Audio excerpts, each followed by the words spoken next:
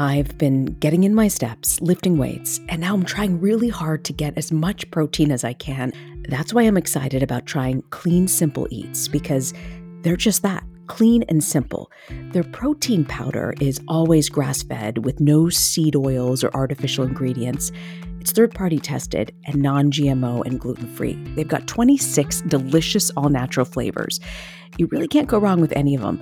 They've got simply vanilla and other unique flavors like cookies and cream, caramel toffee, and even cinnamon roll. I have a feeling my entire family may just like Clean Simple Eats protein powder, and they're probably going to use it every day because it's so easy to put into your milk or a recipe my daughter loves to bake, or in a smoothie which my son loves to drink almost every day. It's amazing really in any form. Visit cleansimpleeats.com and use the code AskLisa20 at checkout for 20% off your first order. That's cleansimpleeats.com with the code AskLisa20 for 20% off your first order. Introducing Bluehost Cloud, ultra-fast WordPress hosting with 100% uptime. Want a website with unmatched power, speed, and control? Of course you do. And now you can have all three with Bluehost Cloud, the new web hosting plan from Bluehost. With 100% uptime and incredibly speedy load times, your WordPress websites will be dependable and lightning fast on a global scale. Plus, your sites can handle even the biggest traffic spikes without going down or lagging. And with Bluehost Cloud, you get 24/7 WordPress priority support, meaning you're connected to WordPress experts anytime you need them. Not to mention, you automatically get daily backups and world-class security. So, what are you waiting for? Get Bluehost Cloud today by visiting Bluehost.com. That's Bluehost.com.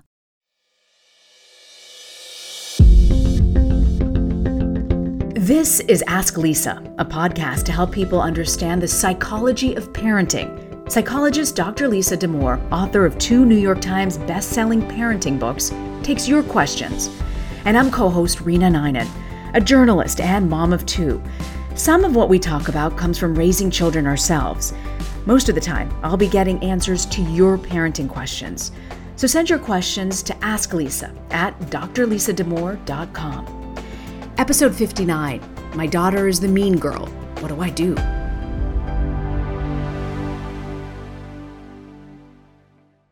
So how's school going? It's good. It's good. Both of my daughters have settled into their rhythms, which I realize takes a really long time into the school year. How about on your end? You always say that it takes a moment. Like, we assume within a week or two we're set, but you always say this, that it takes some time. Why is that? Yeah, I think that especially right after such a disrupted period, finding their friends, finding who they want to be with, figuring out how to divide up that time, I think they have to sort it out. And I think they're getting there. I think they've sort of gotten there. But it's been a tough comeback, Rena, I think, for everybody. Tell me about it. It's still ongoing, it feels. Something you said really stood out to me a couple weeks ago when you were saying, like, developmentally, a lot of kids have been out of school. So you're learning social skills and things from possibly 18 to 2 years ago, like 18 months to 2 years ago. Yeah. And one of those is we talk about sort of the mean girls in class sometimes, right? Mm-hmm. And we got this letter that I thought was really great, Lisa. It says, "Dear Lisa, I've recently been introduced to your podcast from a friend, and I am literally binging listening to all of them. My oldest daughter is in the 8th grade at a relatively small parochial school. My daughter's extremely bright and does excellent academically. She's confident and comfortable in her own skin, or so it appears to be. At the end of the last school year and the beginning of this year, she's really been struggling socially. After talking to her and listening to what she tells me about her day, it's become increasingly obvious to me that she may be the one turning her friends away. She's very critical of the other girls if they behave in a way that she doesn't approve. The loud, silly, attention-seeking behavior, which is normal for girls this age, is a huge turnoff to her. She makes comments to these girls and tries to control the situation often. Little jabs here and there about someone's shorts being too short, or how ridiculous she thinks it is that a girl's parent brought her lunch to school, or just simply how annoying she finds someone. I am desperate to show my daughter that her behavior is hurtful and unkind, and how this affects her friends' thinking of her. Can you please help me figure out how to help her? how to teach her acceptance and to change her inner dialogue so that she isn't thinking these critical, unkind thoughts. Wow. I mean, first off, what's going on here? Whew, a lot. A It is a lot lot. is going on. I'm so glad to unpack all of this.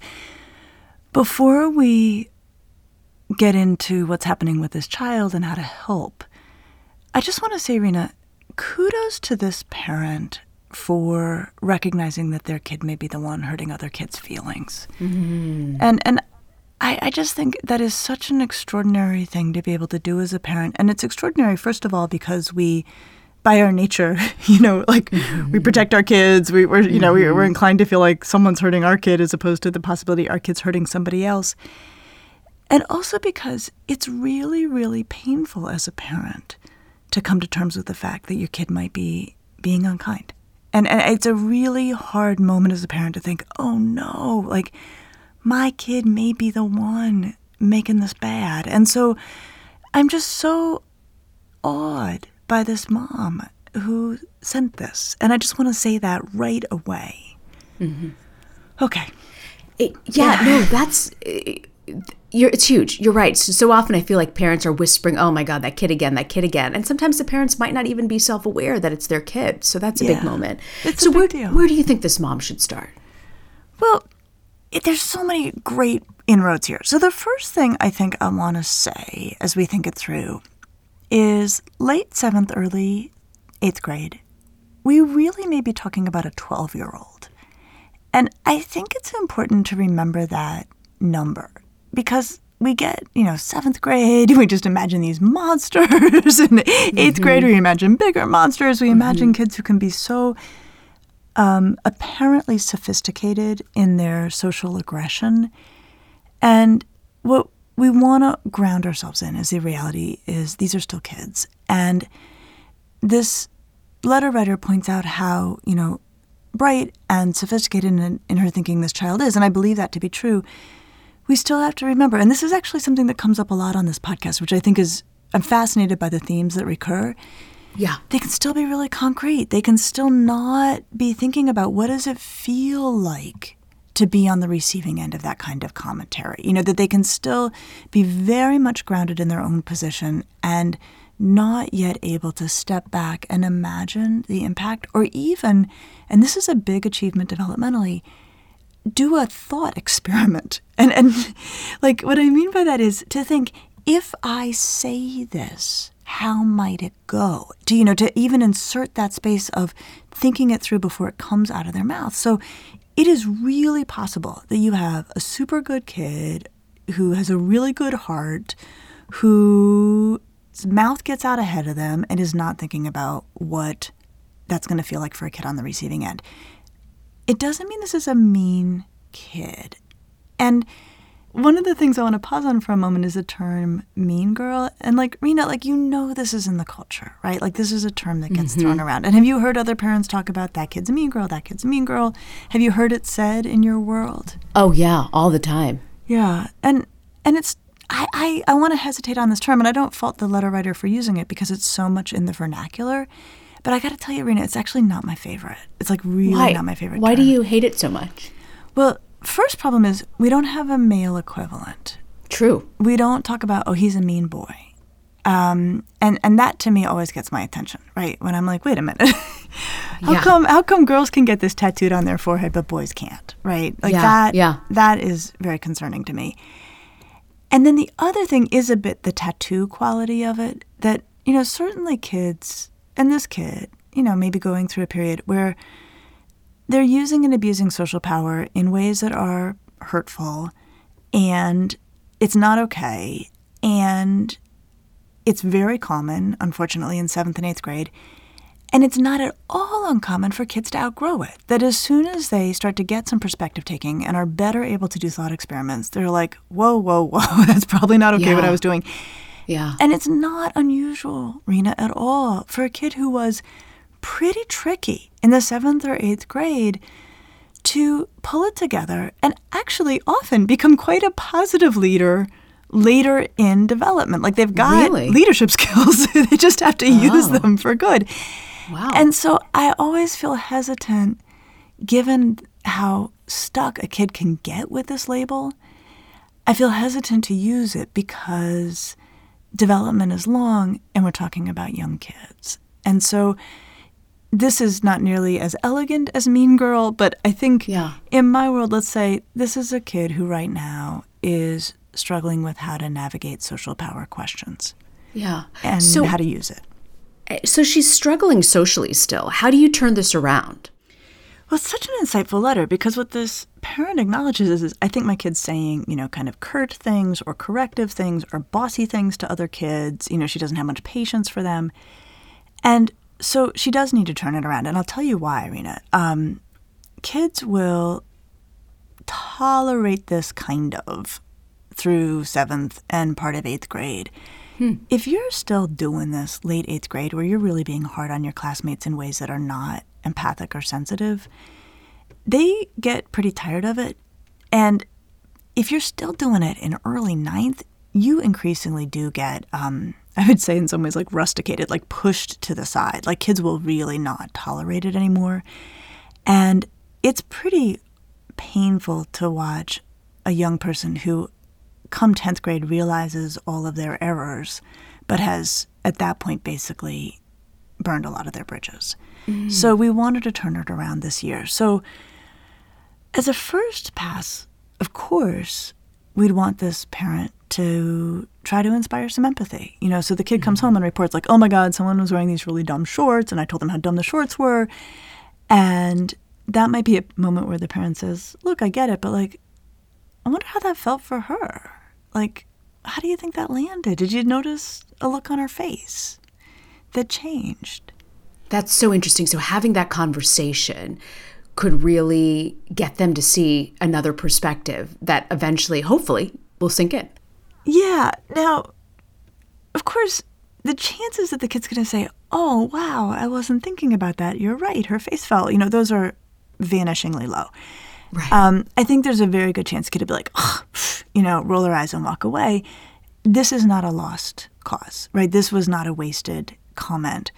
You're getting her thinking. Like that's the goal, is you're getting her thinking. So I don't want any parent to feel like these empathy object lessons are only successful if the kid thinks it through in front of you, feels repentant, and then promises to never do it again and apologize. I mean, there's a lot of, I wonder how that felt for that kid. Or like, I don't know what the shorts look like, but like, you don't want to be saying anything that's going to ruin anybody else's day. Those kinds of comments that don't really require a response can be a way to push them forward developmentally. That's how we want to think about it. Not, cleanse their evil souls, but it's actually pushing them forward developmentally out of this very, very egocentric position, a very concrete position that comes with younger ages, into a more perspective-taking, slowing down, thinking about how this is going to feel position.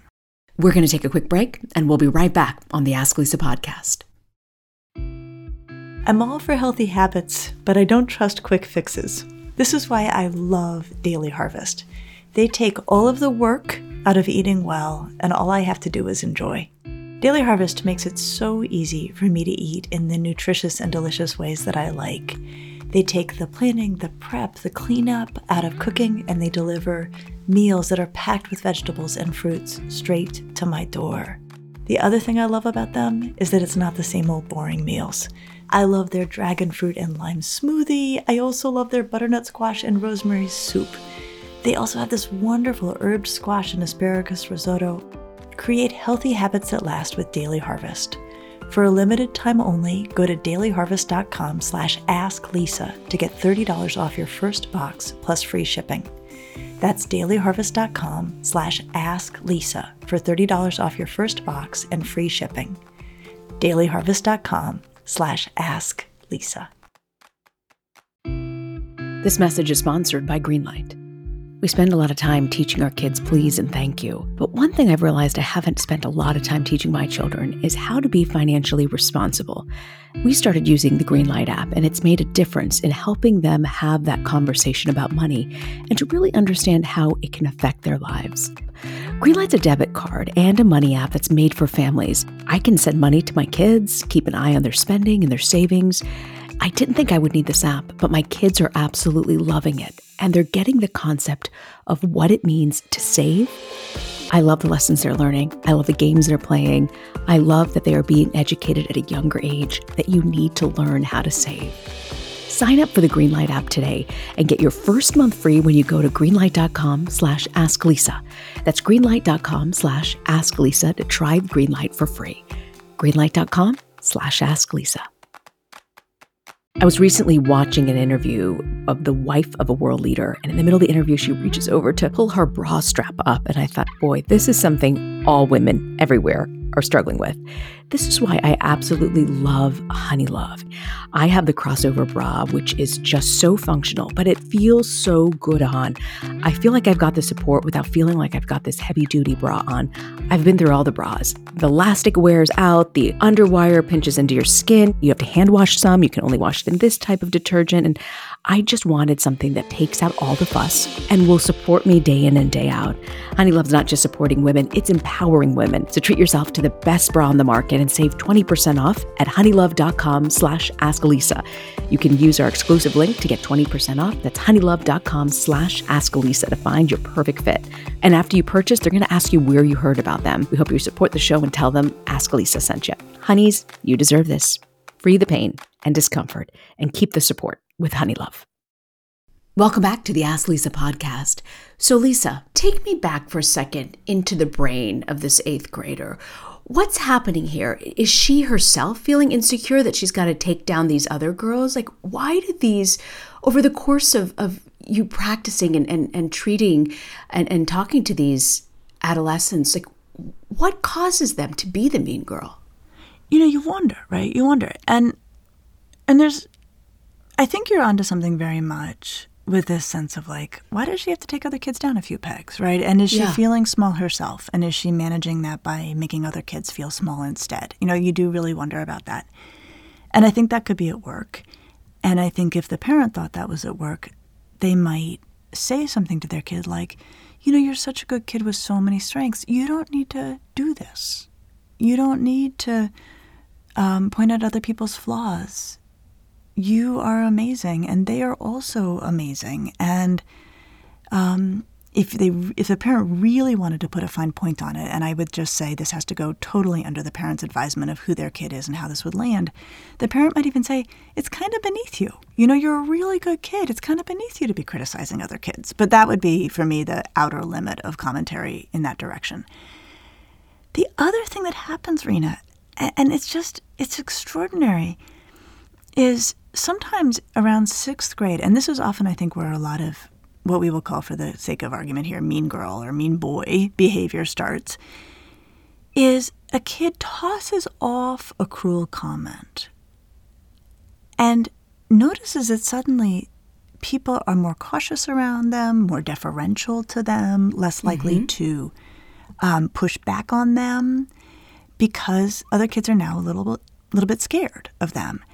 So they toss off a cruel comment and they're like, check it out. I just gained a ton of power. And then they do it again, and then they get more power. And so then they're like, this is amazing, right? Like, all I have to do is give that kid a nasty nickname or point out how frizzy their hair looks. And suddenly people want to be my friend because they don't want to be on the receiving end of this. And so you just picture, and it's so... it's such a bad mismatch developmentally, and this is why 7th grade really is the inner circle of this particular kind of social hell, because kids have figured out, like, if I'm nasty, I actually gain power, and they are not yet developmentally able to always think, now should I be nasty? Right? They just go ahead and do it. So sometimes it just takes on a life of its own that needs to then be really addressed from the standpoint of, you are better than this. You are not to mistreat others. I wonder how it felt for that kid when you said that side. So I mean, it's still a delicate age. How does this mom approach this without completely hurting the girl's feelings or crushing her, right? Because self-confidence is hard to come by at that age. It is. It is. And so you think, if my kid's already saying this to kids because they feel small, me coming down on them like a ton of bricks for being mean is not actually going to help the situation. So there's something in this letter I want to go back to around the parent's wish for the child to not have the critical thoughts. And I think that is setting the bar too high. What do you mean? Like, we're all going to have critical thoughts, and kids are going to have critical thoughts. And I think the way there may be an opening to both improve this child's behavior but not hurt her is to work in that space of what we think versus what we say. What our inner world of impressions and feelings and thoughts is versus how we conduct ourselves outwardly. And this is a particular axle I watch girls get wrapped around. And what I mean is, I don't know what people mean when they say this, but there's often a lot of emphasis for girls on this idea of being authentic, right? You hear this. Like, nobody's talking about, like, the boys need to be authentic, right? But, like, there is this heavy pressure, like, girls need to be authentic. So true. It's so weird. Well, it's not weird. I just don't know what people mean when they say it. But I'll tell you what girls hear. They hear transparent. Like, if I think it, if I'm authentic, I will say it. Oh, so like you have no filter. You just say what's on your mind. And that's authentic in their minds. That's authentic. And this has been held out as like some achievement for, female self-realization. So part of what we want to give this kid the benefit of the doubt of is she's like, I'm just telling him what I think, right? I had the thought. I'm not going to be two-faced about it, which is sometimes how girls will talk if they think one thing and then they're polite outwardly. They're being two-faced or somehow fake. I'm just going to tell her what I think of her shorts, right? Mm-hmm. So this is a really big, fat, wonderful opening for the parent to be like, let's talk about, talk about when you're thinking something that is maybe not something worth saying. And the beautiful thing, Rena, right? You know this. Grown-ups, we have these thoughts all the time. Yeah, we have these thoughts all the time. Totally right. Yeah. And so that may be a place for the mom to start, which is to like, look, I have a colleague who wears like the ugliest ugly Christmas sweater, but all year long. Yeah. And I see this colleague and I'm like, holy moly, like, what are you wearing? Yeah. Or whatever. And for the parent to say, I don't say it. And it's not that I'm being, and it's really interesting with 7th and 8th grade kids especially, you really have to highlight this. I'm not being two-faced to hold it back. I'm not being fake to hold it back. Like somehow that has become this weird standard that middle schoolers and early high schoolers hold. Mm-hmm. So a way that works is to talk with kids about the front stage and the backstage. And the backstage is what we're thinking that is our own private universe. And the front stage is what we show everybody else. And every functioning adult has both. And you know this, right? I mean, you must have in your work interviewed, dealt with people where you were having two completely different experiences internally. Yeah, but that's interesting. I never thought of it front stage and backstage. Tell me more about that. What do you mean? Well, I like this way of thinking because it gives kids an alternative to the I must be transparent, I must share everything, otherwise I am being manipulative or duplicitous. I mean, kids really think this. To really say, there's a whole universe of thoughts and feelings that you will have that are yours and they belong to you. They stay on your backstage. What's important, though, is to remember not all of that comes to the front stage. The front stage is how you treat people. Front stage is what people get to see. You, kiddo, are in charge of what people get to see. And so you may not like a girl's shorts, and you're free to think that.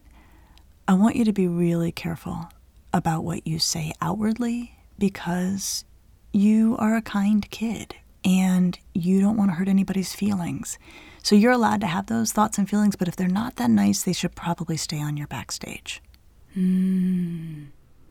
That's interesting. So going back to this 8th grader, Lisa, do you think she can still turn this around? I do, but I think she's going to have to be careful because the other thing that we see is that she could pull it together for a while, but then if she says something harsh or unkind, kids are going to be cautious around her again. I think that there may be some injuries that kids are nursing. And so if she can be gentle, I'm amazed by how forgiving kids can be. And so I think that is very much to her benefit. But I do think I'm rooting for her development. I'm rooting for her perspective taking. And I'm also rooting for the idea, it's not that we entirely divorce our front and back stages. We use our backstage to inform what we want to do on the front stage, inform how we want to treat people, inform who we want to spend more time with and who we want to avoid. And I think that that's the kind of conversation this could turn into between this parent and child. And I see all the time kids who turn it around and get on the right track. And what I love about this letter is this is a girl who's coming home and talking to her mom about what's hard. And if the conversations were going well, I do think in the gentlest way, the parent might be able to say, I can't really know what's happening. I'm not there at school, but you're feeling like you don't have as many people reaching out as you have wanted in the past. And I do wonder if people are a little anxious in your company, if they know you're willing to say things that might be hurtful. And just to leave it at that, but to try to help the girl connect the dots between people pulling away and the fact that she will say things that are not nice. That's interesting. So the fact that this mom has this opening by talking to her, and that's how she found out that she's the mean girl, using that avenue to maybe possibly get through to her. Yeah. Of what she's doing, talking. Just do it, and doing it in the sweetest way, and I think the key in this is to not expect a response, just to say it, to let it be, to let the kid walk away if they need to. They do start to connect the dots. They do grow and develop. And what I would say is any one conversation is a nudge in the development of better perspective taking, better filtration of what comes out of one's mouth, better understanding that you don't actually have to share everything you're thinking. That doesn't make you fake. There's no one conversation that clarifies all of this for a kid. It's a lot of conversations with a lot of nudging and a lot of very high expectations around how they'll conduct themselves and show the world that they're the good kid you know them to be. Before we go, I want to ask you about the leadership point, because you were saying that being the mean girl can sometimes be turned the other way for the good leadership qualities. So often when I hear about the mean girl, this concept, you think about people at work who are in leadership positions but lack self-awareness, and they're the mean boss or the, unempathetic person. How do you turn that around into leadership skills? It's a great question, right? It's a great question. So what we see in kids who hold a lot of social power in not the best ways in middle school is that they are often have quick processing, right? That they can quickly think of a funny thing to say, even if it's only funny to them. They are often extroverted, right? That those are the kids who have those skills. So quick processing and extroversion, for better or for worse, often do lend themselves to good leadership, right? That you can be out there in front talking and having good ideas fast. We just need to strip away the mean aspect of it for it to be the kind of leadership we really want to see. And so that's what I would really talk up with this kid, which is say, look, you think fast, you have, lots of ideas, you're willing to share them. These are all to the good. Your job now is to decide which of these really deserve to be shared, which of these are going to make the situation around you better, which of these are going to make people feel at ease and enjoy your company. That's good. You made me look at this whole mean girls concept in a totally different light, I have to say. Good. So what do you have for us for parenting to go? So one of the things that I came across when I was researching Untangled was incredibly fascinating research on popularity in middle school. And these brilliant researchers went and asked kids to talk about what they meant when they said somebody was popular. And two very distinct categories emerged. There were kids who were highly likable, widely liked by a lot of kids in the class. And there were kids who were mean and everybody knew it. And they were both under the popular banner. And it goes back to what I was saying, that sometimes when kids get mean, suddenly people become frightened of them and want to be their friends so as not to be on the receiving end of that behavior. But it can be very, very helpful to recognize that these two very different categories get lumped together. And so when your kid comes home and talks about, oh, so-and-so's popular, and that word comes into the conversation, usually right around 6th or 7th grade, it can be very, very helpful to say to them, are they popular like everyone likes them, or popular like kids are nervous in their company? And that distinction is very eye-opening for kids, gives them a lot of relief because they're like, that's right, they're in the second category popular, which means I'm going to largely avoid them until they pull themselves together later in 8th grade. And it also helps highlight for kids how they themselves want to be. That is so interesting, Lisa. Thank you for breaking this all down. Happy to. Very happy to. And our episode next week, we're going to be talking about divorce and what makes for a good divorce. Is there really such a thing? There is such a thing, Rena, and we'll talk about it next week. I'll see you next week. See you next week. Okay, bye. Bye-bye.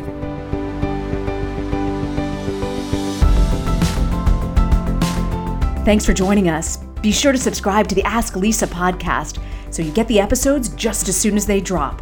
And send us your questions to asklisa@drlisadamour.com. And now a word from our lawyers. The advice provided on this podcast does not constitute or serve as a substitute for professional psychological treatment, therapy, or other types of professional advice or intervention. If you have concerns about your child's well-being, consult a physician or mental health professional. If you're looking for additional resources, check out Lisa's website at drlisadamour.com. We'll see you next week.